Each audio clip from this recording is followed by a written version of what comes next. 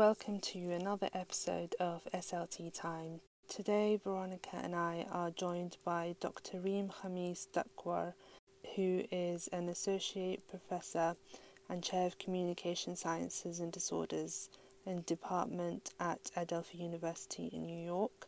She earned her PhD from Teachers College, Columbia University, and is a certified speech and language pathologist. She teaches courses on language development, speech-language services for culturally and linguistic diverse populations, and neuroscience and communication disorders. She's also the director of Neurophysiology and Speech and Language Pathology Lab, where she conducts clinically relevant studies relating to typical and atypical language development. Her area of expertise focuses on the neurocognitive representations of the two language varieties in Arabic diglossia, clinical speech pathology assessment and intervention within the sociolinguistic situation of Arabic diglossia in particular, and for individuals from diverse populations. In today's episode, we discuss a variety of topics. Please do share your thoughts and comments. You can find us on Twitter and Instagram, and enjoy the episode. Hello, Dr. Reem. It's great to have you here with us today. Dr. Reem has been part and completed research on speech and language therapy within the Arab community. Could you tell us a little bit more about your research journey? Of course. Well, first of all, thank you for having me. I'm really excited to be joining you and meeting you before. I just want to thank you for being active and for being leaders in bringing topics that are of interest for BIPOC speech language pathologist and audiologist, and for taking that leadership role. I really appreciate that. I was trained as a speech language pathologist. I was born in Nazareth, and I was trained as a speech language pathologist at Tel Aviv University. And later on, I got the Fulbright scholarship to do my PhD at Teachers College.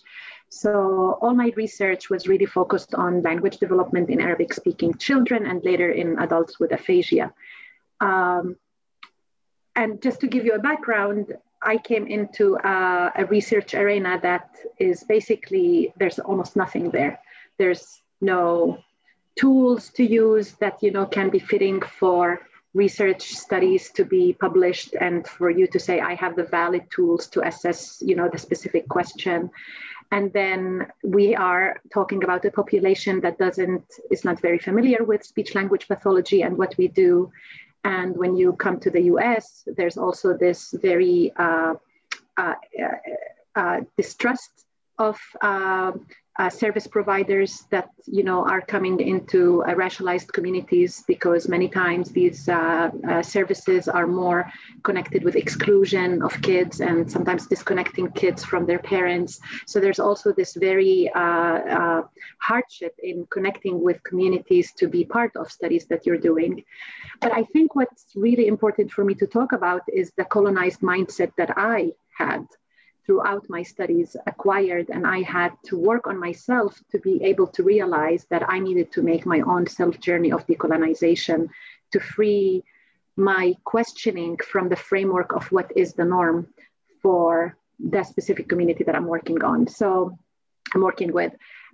So my focus of research was on diglossia. Diglossia is a sociolinguistic situation where you have two language varieties that coexist in complementary functional distribution. It exists in several languages and several speech communities. However, it's always presented as if it's something that is ethnic, something that is a little bit different, when it's actually found in many communities in the West and in the East. In Arabic, diglossia is exhibited through the existence of the spoken dialect that children usually are exposed to in daily communication, and they acquired it naturally without really implicitly.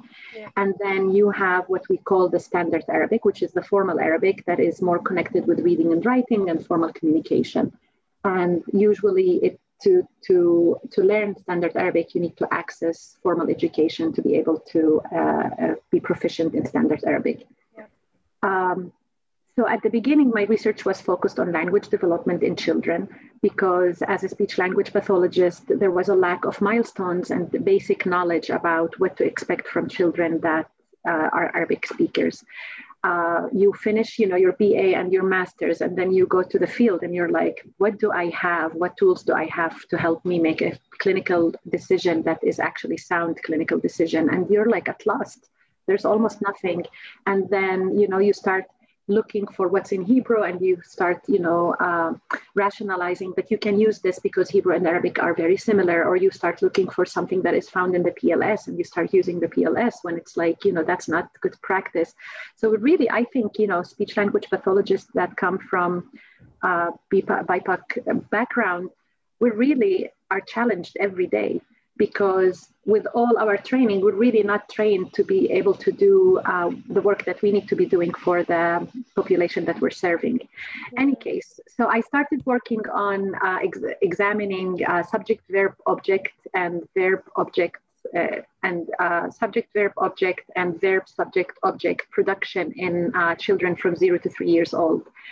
And what I wanted to do is more to do a study that is not only providing descriptive milestones about how language develops in Arabic, but for Arabic to be part of the universal discussion of language acquisition. And it was more to contribute to theoretical debates about movements in syntactic structure and syntactic processing and language development, which was at that point a very hot debate. And it was really great study. I really enjoyed it. I learned from the best linguist in the field. I connected with a linguist, which was, an interprofessional experience for me that I learned a lot from it. And my collaborations with linguists just grew bigger and stronger from that time. And I think that was the best out of this study. But later on, I started realizing that I really focused only on spoken Arabic, and that we have to start realizing that in Arabic-speaking communities that exhibit diglossia, children are exposed not only to spoken dialect, they're exposed also to standard Arabic at different levels, at different, in different ages. There's different levels of expectations from children in terms of what they know about standard Arabic. And I also started realizing that, knowing spoken Arabic by itself is not going to give you the full linguistic tools that you need to be a competent Arabic speaker. And this I learned more from looking at my kids here, because we moved to the US and my kids have access to the spoken Arabic through the home environment, but they didn't have access to standard Arabic.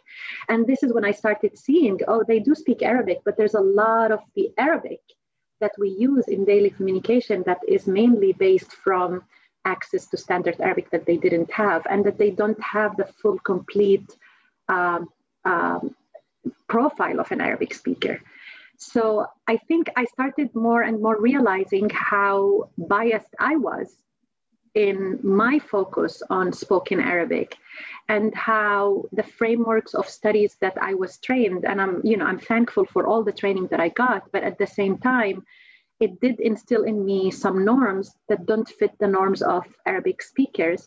And in a way, it made all my contributions a little bit limited, because they're really just trying to fit something into a body that is a little bit larger than that. There's more to it that we haven't studied. I think it's very interesting, the research that you've been doing. And I've also thought a lot about it myself, actually, because I read a research paper, I think it was by Leslie Rascola, 2017. She did a paper on comparing Polish toddlers and English toddlers. So their vocabulary, the amount of vocabulary they have at age 2. And she found that Polish toddlers actually have less vocabulary than English toddlers do at age 2. And that made me think, when we are working with bilingual children, we cannot just compare them to the English language acquisition norms. If a Polish toddler is saying less words, maybe that's actually normal in a Polish environment, and if we don't know that ourselves, how are we going to be able to say whether that child has a delay or not? So I think this is a really serious issue and I don't personally know where to go to get that information from. You know, I haven't come across any like English materials that will tell me like what Polish language acquisition is like. So, you know, and there's so many different languages, isn't there? There's so many different, you know, and each of them are going to have different stages of acquisition. So, I mean, it's such a big field, isn't it? Like, where do we even start? Could you give us some advice maybe on that? Well, I have 2 points to add. One, you're raising a very, very important point, the standardization, and that idea that we are basically determining what's normal and what's normal based on usually one milestone. Even if we go and do now the study examining the number of words in typically developing children who come from different backgrounds, that's not even enough, because what we need is to even more understand the parenting style in different communities, the different expectations. What we see here is exactly, I think, a very historically problematic experience and practice that is very much connected with speech language pathology that we have to reconcile with. We have to reconcile with the fact that a lot of our work was basically evaluation of students based on standardized assessments that set what is to be norm and what is not to be considered a norm, and then to divide these children based on these set up norms, when we actually are more saying only one is good and the other one is not good. Only one fits the general education and the other one doesn't fit the general education.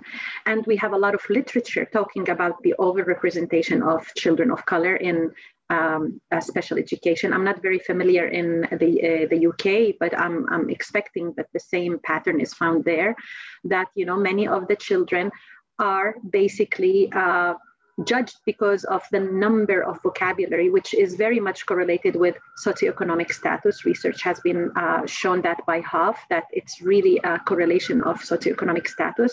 And the other thing that I keep thinking about, okay, maybe they have less words, but maybe they're doing other things that haven't been assessed that they are better at. Their strengths and weaknesses that are interacting with each other. The problem is that when we're building all our tests based on how children are raised in one community, like the US, where it's mainly individually based, it's mainly parent and child interaction. They don't have like us in Arabic communities, where I used to play in the Hara, in the neighborhood, with all of my cousins and with all of the neighbors, and a lot of my social linguistic interactions were not with my mother telling me names of things, but it was with my cousins and with all of my neighbors. And I learned a lot of other things. Maybe I didn't learn the word for the exact like name for, I don't know, Mandarin or, you know, whatever, like, you know, my mother was talking about or was cooking, but I had other opportunities, other contexts where other things have developed. The question is, are our standardized tests that are setting the norms, are they setting the norms based on outcomes that fit one group, and we are imposing these norms on another group, and we're missing a lot of strength that should be assessed to actually be able to identify the children that need the support. Now, what to do? I think, as I said, I think we're always challenged. And I think, you know, to be a BIPOC researcher or a BIPOC clinician means that our job is much more complex, much more challenging, and that we have to dig deeper to be able to do our work. Research is showing that, you know, there's a lot of benefit from asking parents, how does this child language receptively or expressively is compared to other children of his age within your community. And research is showing that, you know, most likely parents are very reliable, and their judgment is really reliable to think about, but to take it as a marker. But at the same time, there's not much research that has been done on that. Like, we do have to have the evidence to support what we assume that is going to be correct, that parents can help you. The other thing is that you're going to have to do a little bit much more work observing the child in his or her natural environment, and in their natural environment, and to see them interacting with other children, and not to only focus on the settings that we are used to use for evaluating children. We're used to evaluate children in adult-child interaction. Now, if you think about it, in Western middle class white families, children are used to have adult white interactions. Children are used during, now they had what they call Thanksgiving. And in Thanksgiving, it's a practice that, everybody sits around the table and they play a game. I didn't have this as a child who was an Arabic rare child. I didn't have these interactions playing, around the table with an adult. I did have a lot of these interactions playing with my cousins at the bottom of the building around a game, but not with an adult. So there's a lot of questions here. Like, is the child that is coming to play with an adult to be assessed for language really going to show the potential of language skills that they have, knowing that they didn't have much opportunities to be in these kind of interactions? Yeah, I think you bring up a very, very good point there because, we spend so much time talking about parent-child interaction, and a lot of therapy with young children will focus on parent-child interaction. But if the parent is not interacting with the child in that way, in the standard westernized way, then, they might not engage with that therapy. That therapy is just not going to work for them. So we need to come up with different ways of helping the parent to help the child. And we need to look at, how children normally interact in their cultural environments, in their, so it's very interesting. But, I don't know very many therapists who will kind of think about it in this way. And, we're not taught about this kind of thing at university, for example. So, and, there is not that much research on it. Like you said, I've been trying to research language socialization recently, and I haven't come across that much, to be honest. So there is like a really big gap in our literature really that needs to be filled somehow. But it's difficult, especially when you have all of these therapists who are monolingual, white, and they probably haven't thought about another kind of way of interaction before because they haven't been in that experience themselves. They haven't been around people maybe who are interacting in a different way. It is a very big issue, I think. Yeah, and I love what you said in that way, that there's one way, but there's so many other ways. And what we need is to open our minds and hearts and eyes to see the truth on what ways are there for different children that they have been interacting, so that we can do the work with social justice in mind, not judge the kid based on a system that is imposing one way over other ways. And, the one thing that you also said is that we are not trained. I'm not trained as, a researcher, and it took me a long time and a lot of self-work to get to that place. And I'm still in a continuum. I'm sure there's a lot of things that I'm doing that are still, within the colonized frame set that, I'm thinking that, I'm freed, but maybe I'm still not freed in many, many of the methodology that I'm using and the questions that I'm asking. And that's why I think we need to ask more for the organizations like ASHA and the Royal the organization of the professionals in the US, in the UK, to take more responsibility, knowing that, this is a profession that is predominantly white, knowing that we have a population that is growing in its diversity and population that is diverse, knowing that, being racially and linguistically minoritized, specifically in places like the US and the UK, have other impact on parents and parents' engagement in therapy and in assessment, and knowing the important role of parents' involvement in the success of language intervention, and knowing that we don't have enough resources, and that even the ones that are available many times are just colonized in that sense that they are bringing evidence to perpetuate that kind of standardization that is excluding kids that have normal, typical development, and treat them as if that their difference is a disorder in that sense. Knowing all of this, I think it is the duty of our professional organization to take more proactive role, and it's the duty of our academic programs to be more proactive and at a large scale to make sure that all of our clinicians BIPOC and non-BIPOC are aware of the bias that is within our tools, the bias within the way we practice, so that they can start minimizing these kind of unequal practices that we're providing to one kid just based on what their background is, because that's not okay, that's not fair, and that's not ethical. Yeah, I think you raised so many good points. I think just thinking about some of the assessments that I've done with bilingual children, and even, you know, Arabic speaking bilingual children, it is usually sort of thinking about what I would do in English and then trying to sort of change that into an Arabic assessment.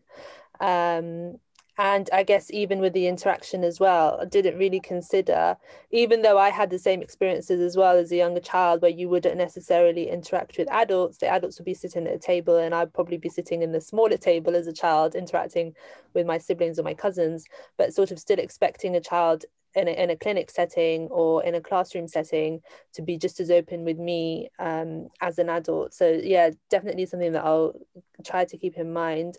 But I think it's really interesting, and we spoke about this a lot previously, the sort of speech and language profession worldwide, and that it's not representative of the children that we work with. And I think you made a really good point in terms of even someone that's non-white, I have still come out of that system, so I still carry some of those sort of prejudice, I guess, with me in my work.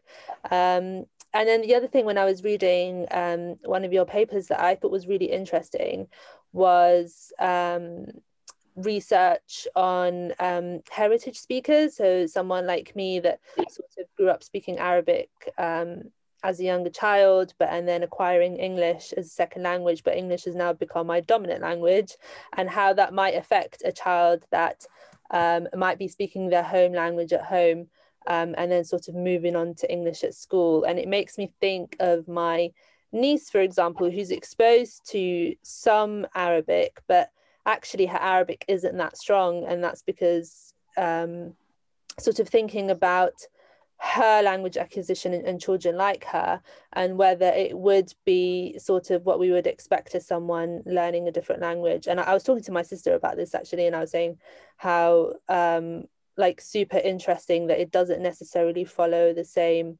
sort of route. I wonder if you can just tell us a little bit about that, because I thought that was super interesting.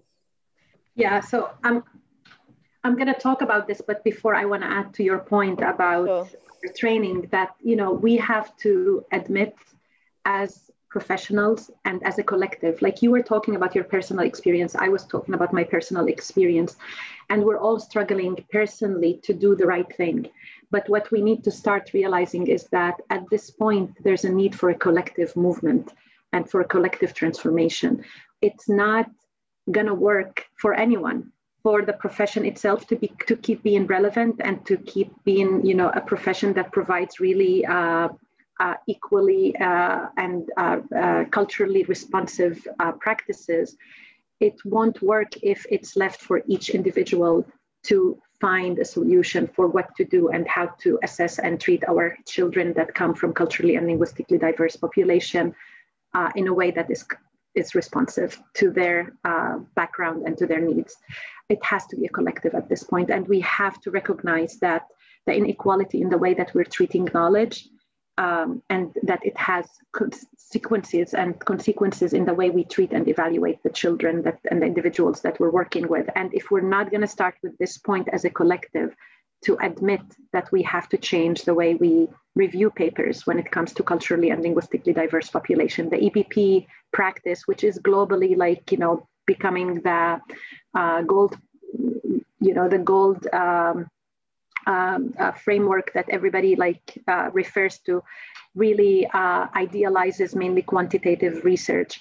But when it comes to culturally and linguistically diverse population, we need more qualitative research to understand more the social interactions, to understand more the connections between power, language, and language practices. There's a lot of questions that we'll not be able to learn about and to understand unless we tap into qualitative research. However, at this point, qualitative research is really, you rarely see it in our profession. You rarely see PhD trainees getting trained in qualitative research.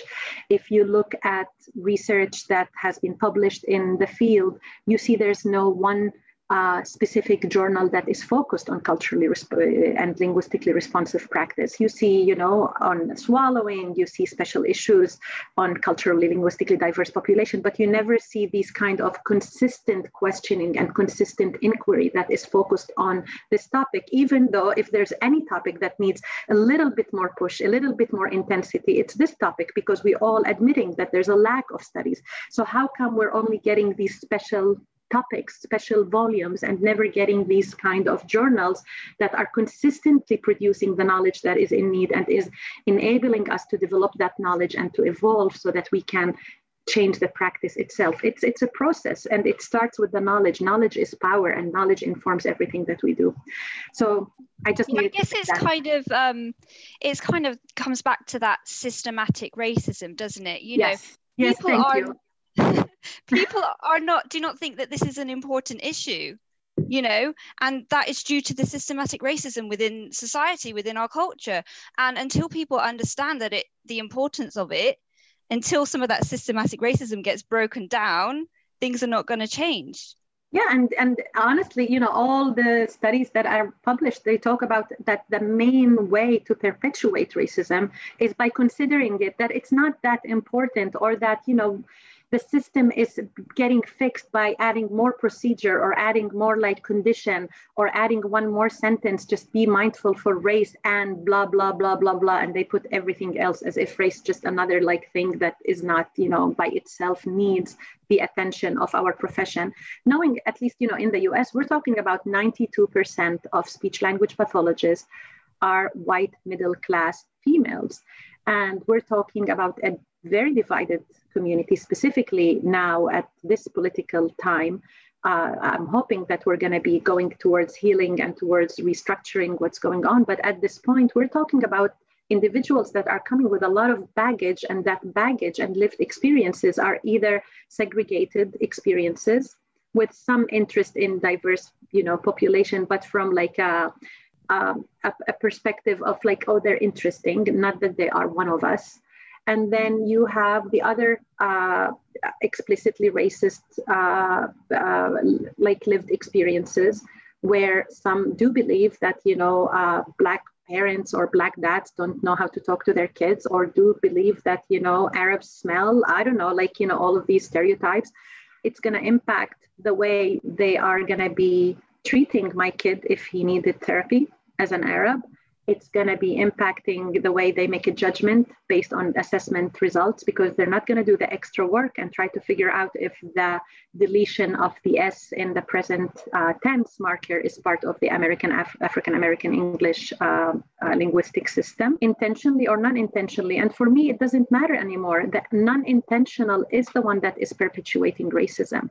It's these kind of practices that we're used to do without thinking about it and trying to question, is this impacted by the pervasive racist practices and procedures and policies that we're all immersed in it? We're all, in a way, are part of the system and participating in the system. Unless we take ourselves out, which nobody can take themselves out. We're all part of this community. We're all living in this community. So I still believe that there's a huge, important role that the professional associations and the academic programs have to take at a large scale to put systemic racism as an important topic that needs to be addressed for our profession to be relevant for future practices, and to be ethical and to be professional. I guess the issue is, because there is such a large majority white monolingual, the majority of the profession is like that. So I don't think these issues kind of stand out to them.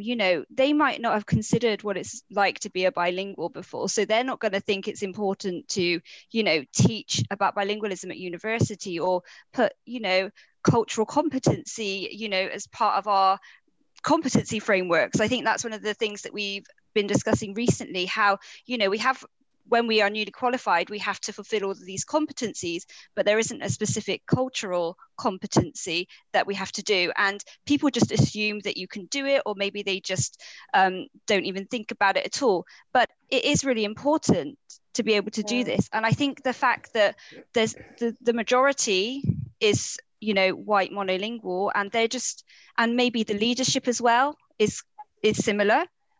So we're not getting those people pushing these policies and pushing this training and everything from the top. And so it's not filtering down into like the universities and things, and people are just not learning the amount that they need to about these topics. Yeah, but the way I look at it is that it's our professional membership that should be the reason for us to see how important it is.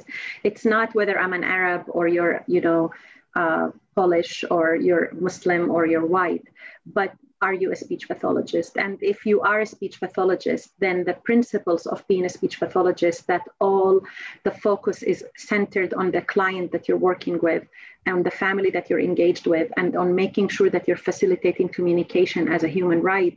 If this is the core principle of what does it mean to be a speech language pathologist, then it doesn't matter if you're white, it doesn't matter if you're Black, it doesn't matter if you're an Arab, to realize that systemic racism is blocking our profession from evolving in the right direction and from serving the people that we are working with equally. And I'm hoping that we are moving towards that position, because I do see a lot of new students speaking out. I do see a lot of faculty and departments taking more initiatives. So I do have a little bit hope lately. Always helpful. Yeah. Yes. Okay, back to the heritage. I just wanted to add something, because last time I spoke to you, you said something to me that really sort of hit me, and it was just being aware that we've sort of grown up in that embedded racism and how it affected our work and judgment. And I think being aware of it is just not enough anymore. Everyone is aware that it's happening. It's what we're going to do about it.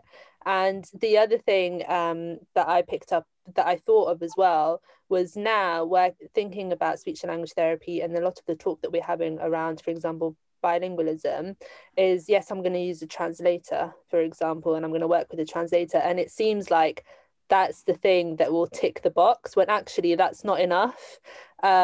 Like working with, for example, and this was interesting as well when I was reading your papers, thinking, for example, in just Arabic and the different dialects that there are. And usually the translator that we get is an Arabic speaker. What does that mean? So we might have a translator that can't actually speak the language that the child is speaking, because we can possibly class them as two different languages. And the other thing I noticed as well when I was working with translators is sometimes they would translate the child's, let's say, spoken utterance, but whilst they are translating it, it's actually really difficult for them to translate it to us with the errors that they made. So let's say a child said something grammatically incorrect, they would just naturally translate it in the correct way.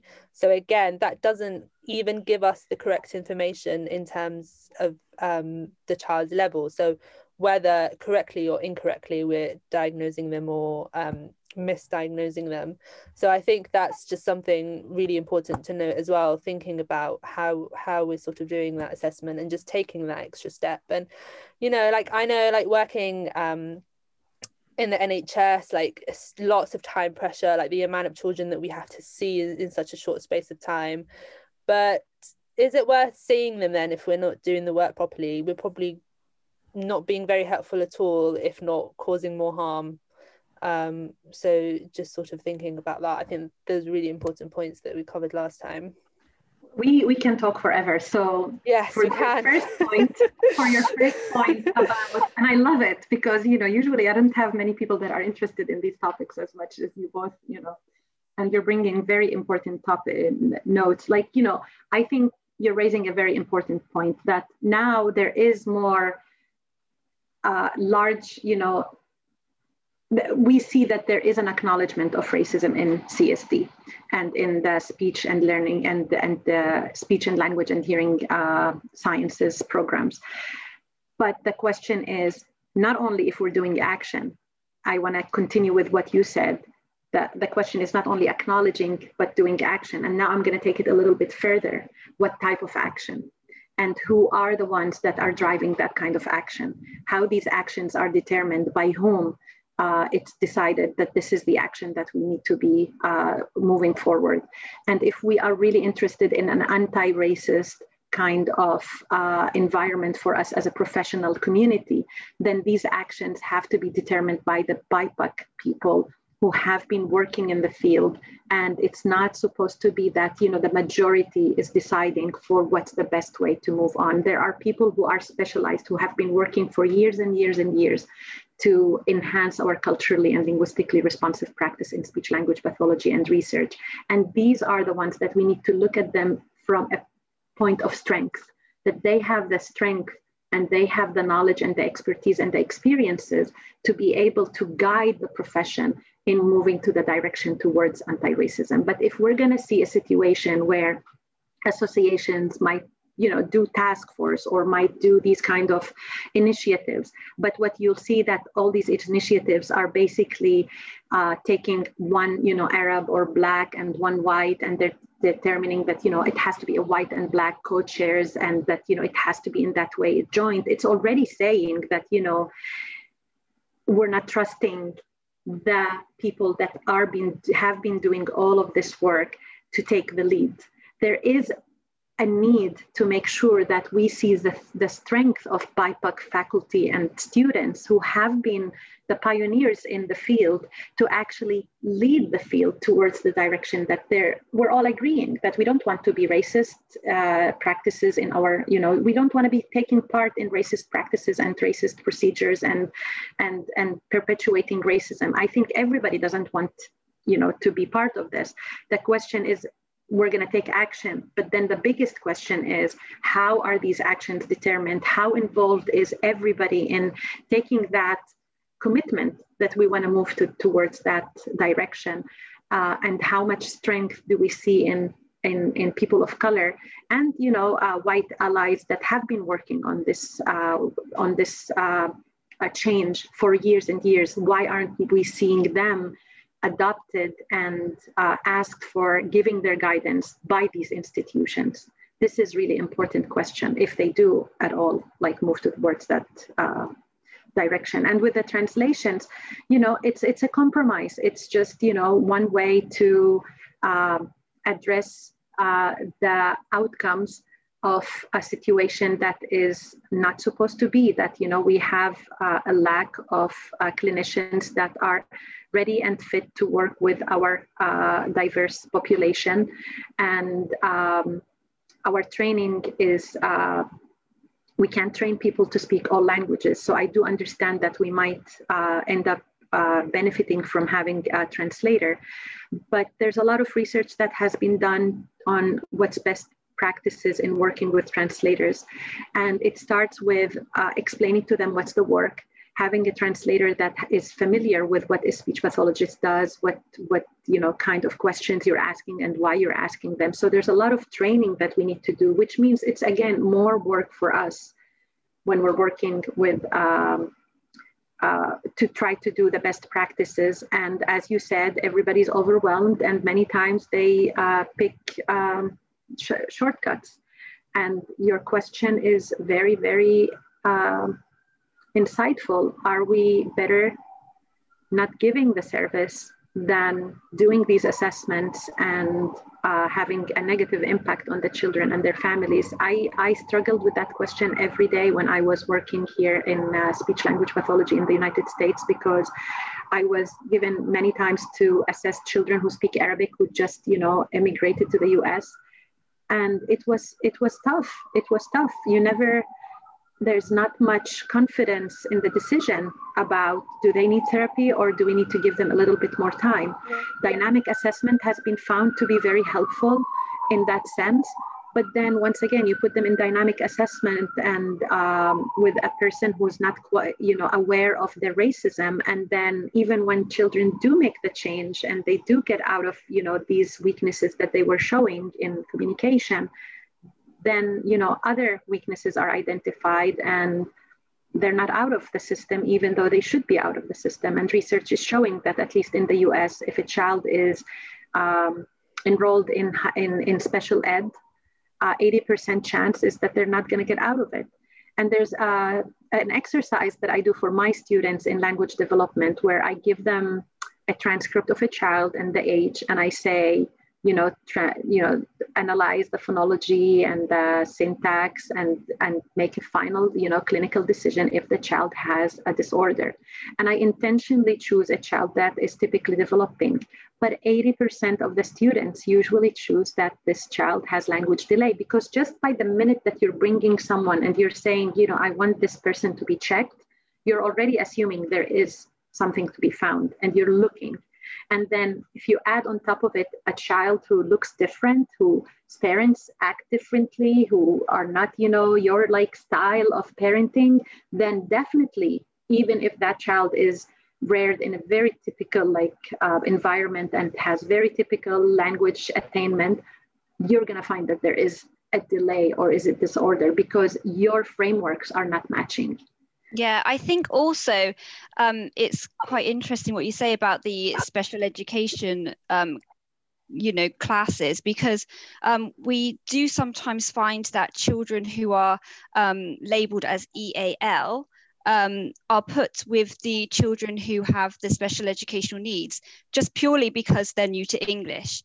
But, that can be really detrimental for them, because, they may be cognitively completely typical, and then they're going to be grouped with a child who has lower cognition, and they're also going to be maybe grouped with children who don't have a very good level of English themselves because of the low cognitive ability. And then how is that going to help improve their English skills? And also, they're going to be doing work that's below their level. They're going to get bored. There's a whole lot of issues, I think, that can go on there. But I think sometimes the schools, they don't understand what to do with these children and where these children fit in and how to help them. So they just automatically put them with the special educational needs children. Yeah, and I have to say that I personally don't believe that children should be separated. Any child. I think all children should be learning together, and it's the responsibility of the system to accommodate all children to be able to learn together. I'm against institutionalized special education. I think it's exclusionary in many ways, and it shows more an issue with the society more than a weakness of the child or the collective children that are put in one place. I agree. I love talking to you, and I can't wait for you to see what bigger projects you're going to be doing and what research hopefully you'll be doing too.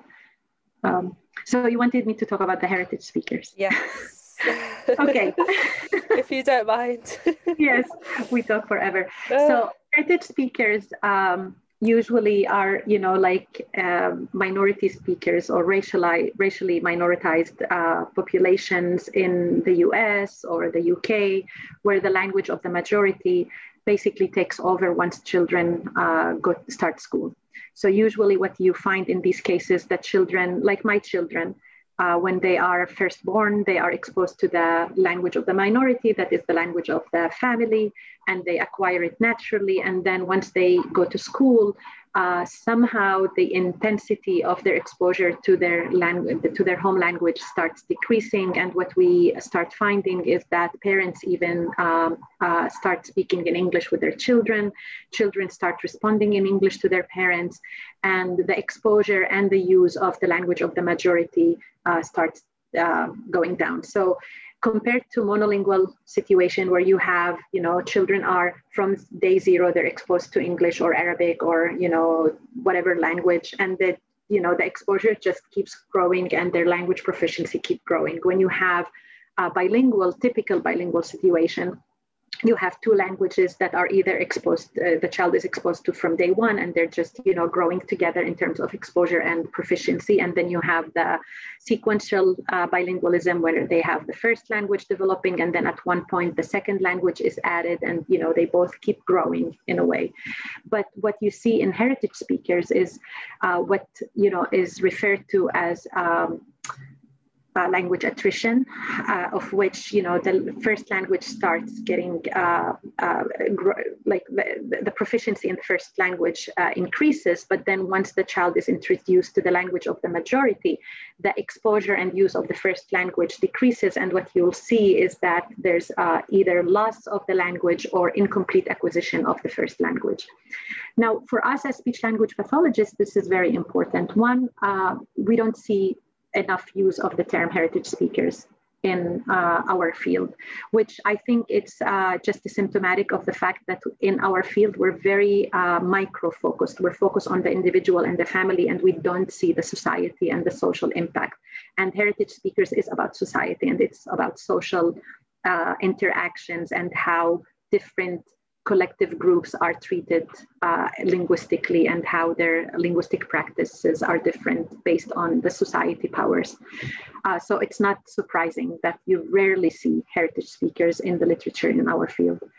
But then when you think about it, and is that, the best practices in working with bilinguals, and these children are sometimes either treated as monolinguals because once, they start school, some of them lose their Arabic or their, Spanish or their Russian, and they become only predominantly English speakers, and they become treated as if they are monolingual English speakers. And when you look at the standardized assessment like SELF and the PLS, you'll see that the standardization talks about predominantly English speakers. So what we know is that a lot of these kids are basically found in these standardized measurements as if represented, but they're really like little pieces, and you're really missing a lot. Like, when we started about children and how they're reared, and we see one part, but we miss a lot of other things that are happening in the life of the child.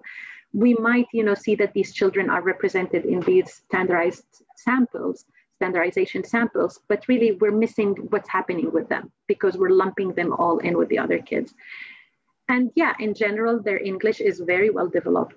And a lot of the research in linguistics also focused on their loss of the first language and their incomplete acquisition of the first language. But then if you think about it as a clinician, so if you're examining them as if they are monolingual, there are still reminiscence of the fact that they are not only monolingual. There are going to be cases where their English production is going to have some transfer effect from the first language that they were exposed to, or that shift from one language to the other impacted their ability to do well in phonological awareness tasks, or more tasks that are more complex and more important for reading and writing. That whole arena is almost absent from our examination and from our investigation as clinicians. And then if you think about it, okay, so you're going to go to best practices in how to assess bilingual children. And then what's best practices in assessing bilingual children? Assess the two languages. Okay, so you're going to assess a child who's 7 years old, who has been exposed to Arabic until he was 3 or 4, and then he entered school, he got exposed to English, and then his English just flourished. And then you're going to say, I'm going to do best practices. I'm going to assess the child in Arabic and in English. And then you're going to assess him in Arabic because that's his first language, and he needs to have a solid foundation in his first language.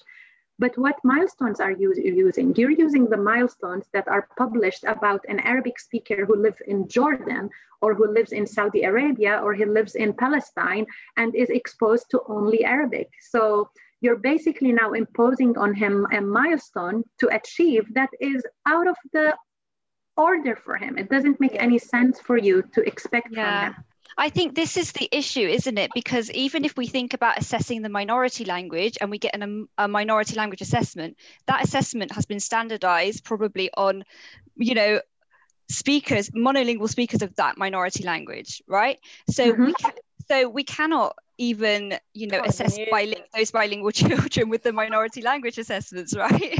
So it's actually very, very tricky to assess a bilingual child because there are not a lot of formal assessments you can use. I don't know of any bilingual. There probably are some bilingual. I think there's some bilingual Spanish-English assessments, but there's so few formalized bilingual assessments that we really just have to do informal. I mean, we cannot say, we just cannot do a KELF and say, this is what the child is like, because we have to just use it informally, because it wouldn't be fair to impose those standards, on a bilingual child.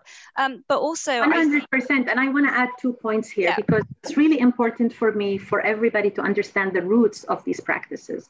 The roots of these practices come from the epistemologies that, speech language pathologists are relying on, which is the medical epistemology, which is individualized, that it's all about, one individual and not seeing the macro, not seeing that that person is part of a society, and that his or her or their linguistic profiles are not just individualized. It's not only one individual diversity. Being diverse is being part of a collective that is diverse together, and that this is their identity.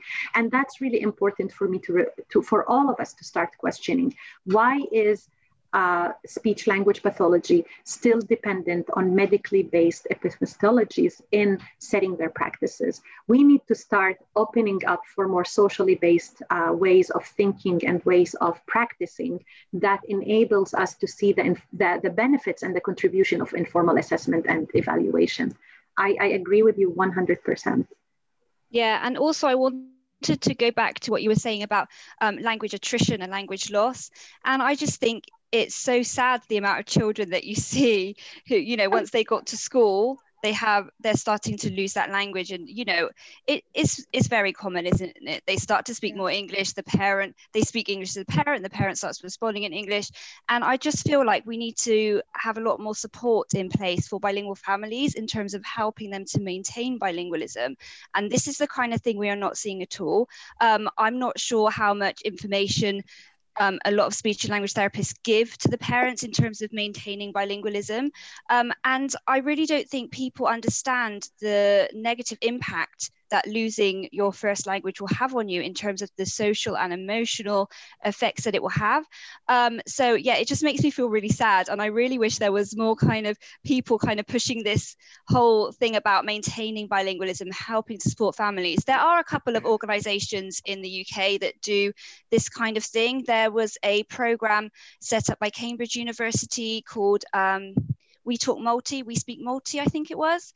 And they were actually training antenatal teachers to work with bilingual families and to give bilingual families, that information before their child is even born. And I think that is just amazing. But I heard that they lost funding and they're not really carrying on with it at the moment. But I think there should be more of these kind of things set up, and there should be more training in how to help the families actually maintain bilingualism and think about, family language planning and things like that. Definitely. So there are 2 things that I want to share here that are relevant to what Veronica was talking about. One is that for speech language pathologists, my research, at least with the Arabic speaking heritage speakers, is trying to focus on finding the markers that can give me a sense of whether language was developing typically for these children. So in my study with Dr. Karen Froud from Teachers College at Columbia University, what we are trying to do, and 2 of my students were part of this, Iman Hassan, what we were trying to examine is in Arabic, heritage speakers, their production. Okay, so Arabic heritage speaking children and the production of their plural, dual, and markers in English and in Arabic. So we know that in Arabic, we have dual markers. We say telephone for one telephone, and then telephoneen. By adding the "ain", it becomes dual, which doesn't exist in English. And we also know that in Arabic, we have the irregular plural for English. The one that is called the broken plural is actually acquired.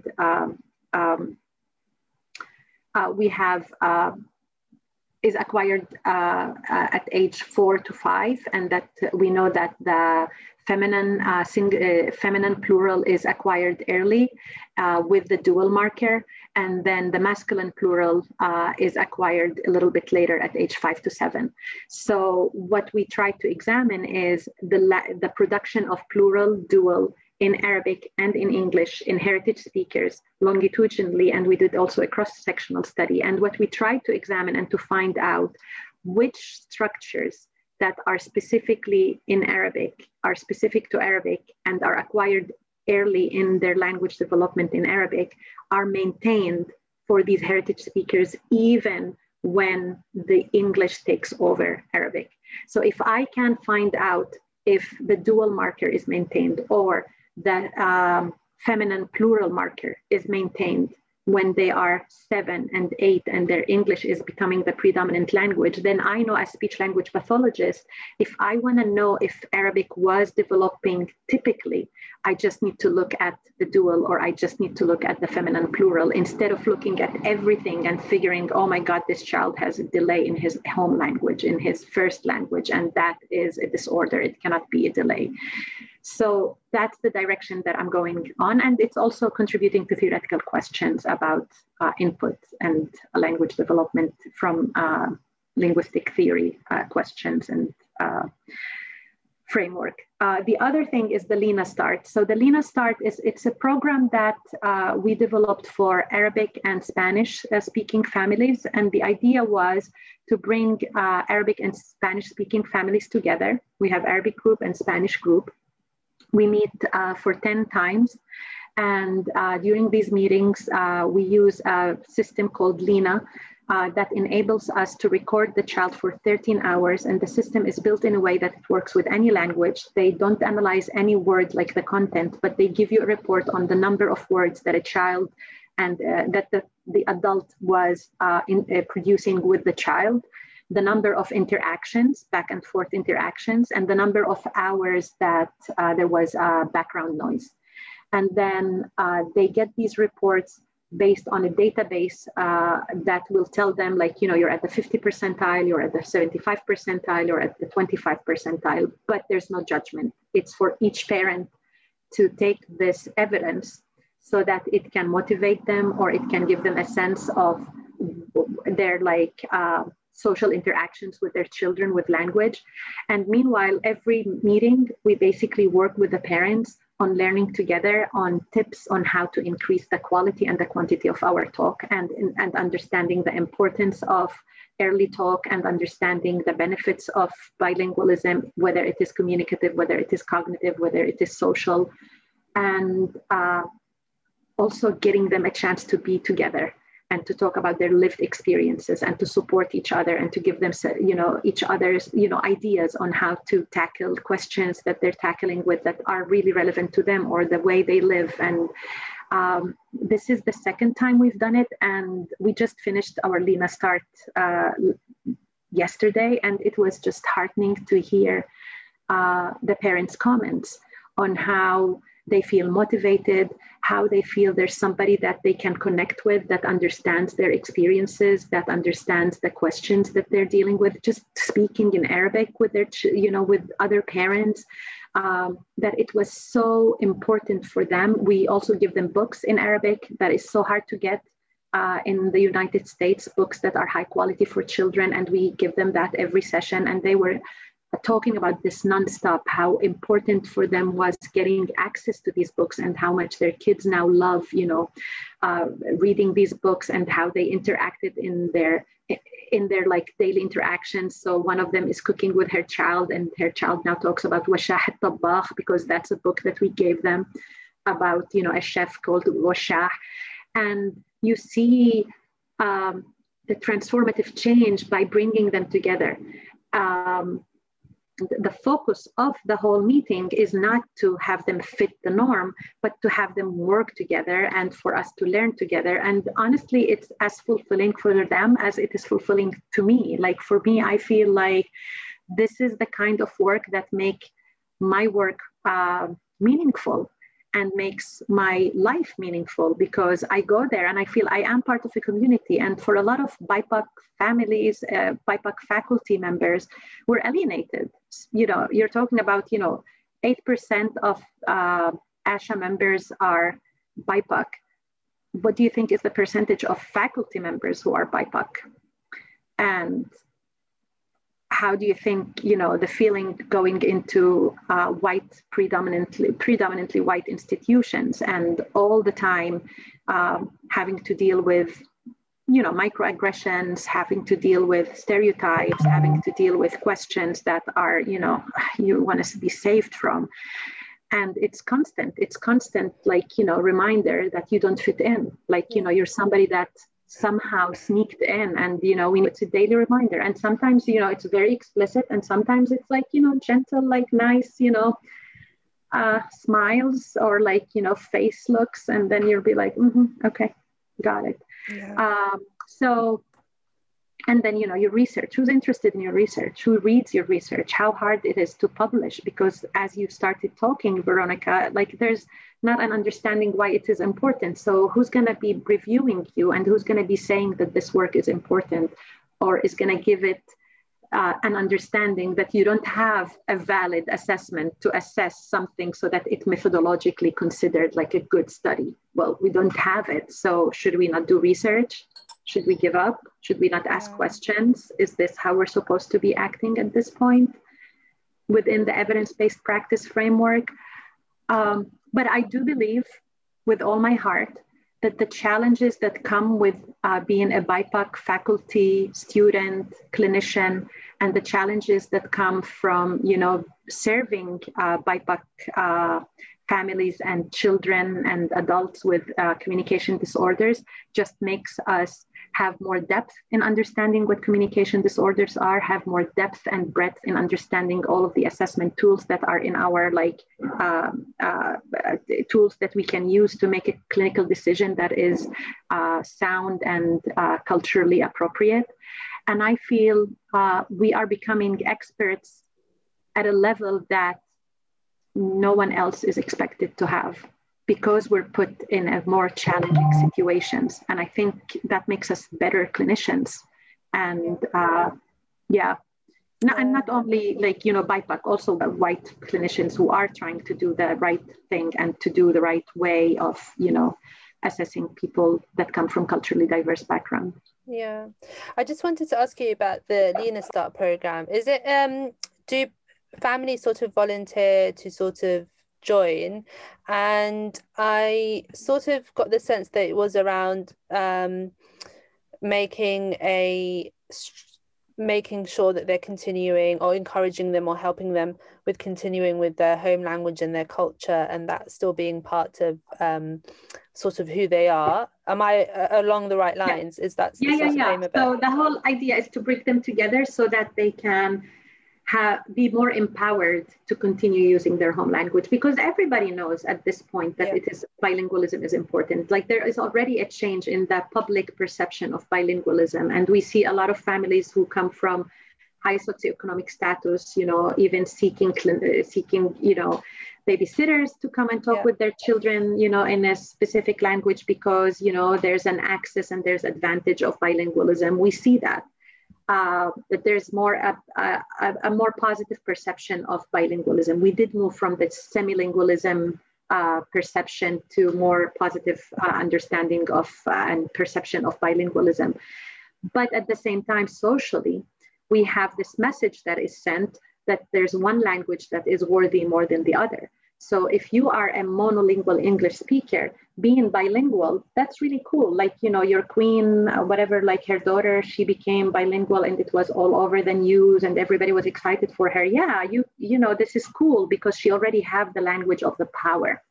But for children who are raised in minority or minoritized population, their first language is not the language of the power. So the whole perception of bilingualism becomes a little bit different here, because you need English to succeed.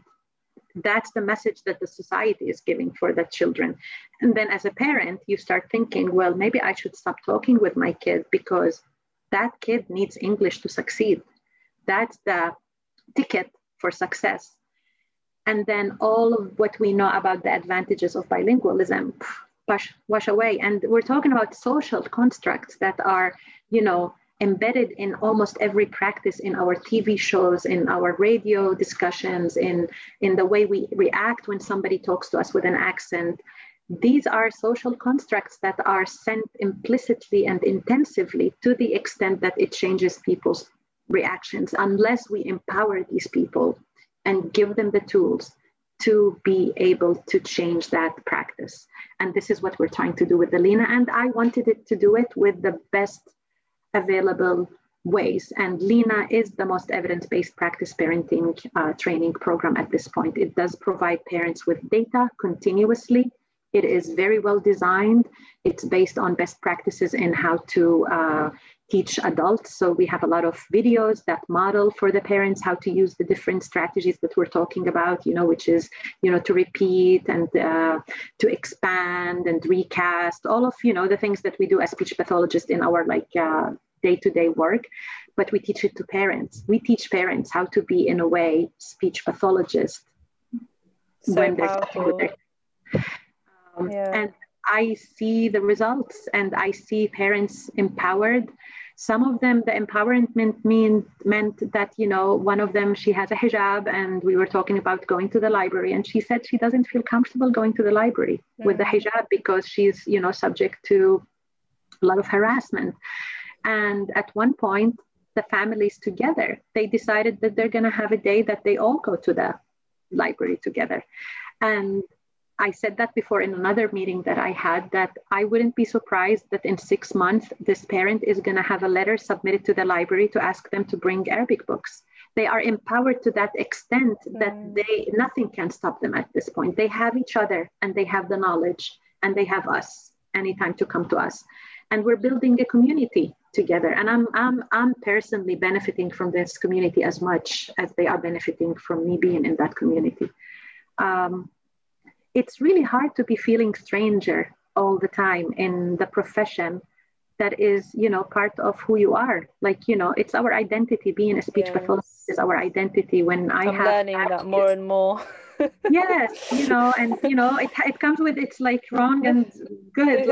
I'm always observing everybody in my family, and I have to comment, and I cannot leave it to myself. And sometimes it comes with a lot of, consequences that you don't want to have. But I get a lot of calls from friends. There's always all these friends that want to consult with me. And sometimes I really can't consult, this is not my specialty, but no, they believe in me because, they love Reem and they want Reem to tell them what to do. But it is part of an identity. And that's what I started talking about, that, we shouldn't be bringing that transformative change just because we care, because it's our tribe. It's not a tribal thing. It's a professional thing. And that's what I'm hoping that, our professional associations start understanding. Yes, definitely. And I think we can talk forever. Yes. So much to talk about. I'm loving talking to both of you. But I'm just sort of conscious of time as well. I don't want to take up too much of your time. But yeah, it's been amazing talking to you. Thank you so much for your time and all of your knowledge. I feel like there's definitely areas that we can expand more on, and if you'd be willing to come on again, that would be amazing. Anytime, anything you need, I'm here for you, and I enjoyed this as much as hopefully you enjoyed it. Yes, it's been great. Yeah. Thank you very much. It was so interesting talking to you. Thank you. Same here. Be sure to follow our Twitter and our Instagram, SLT Time, at SLT Time, SLT Time, to keep up to date with new episode releases. And that's the SLT for today.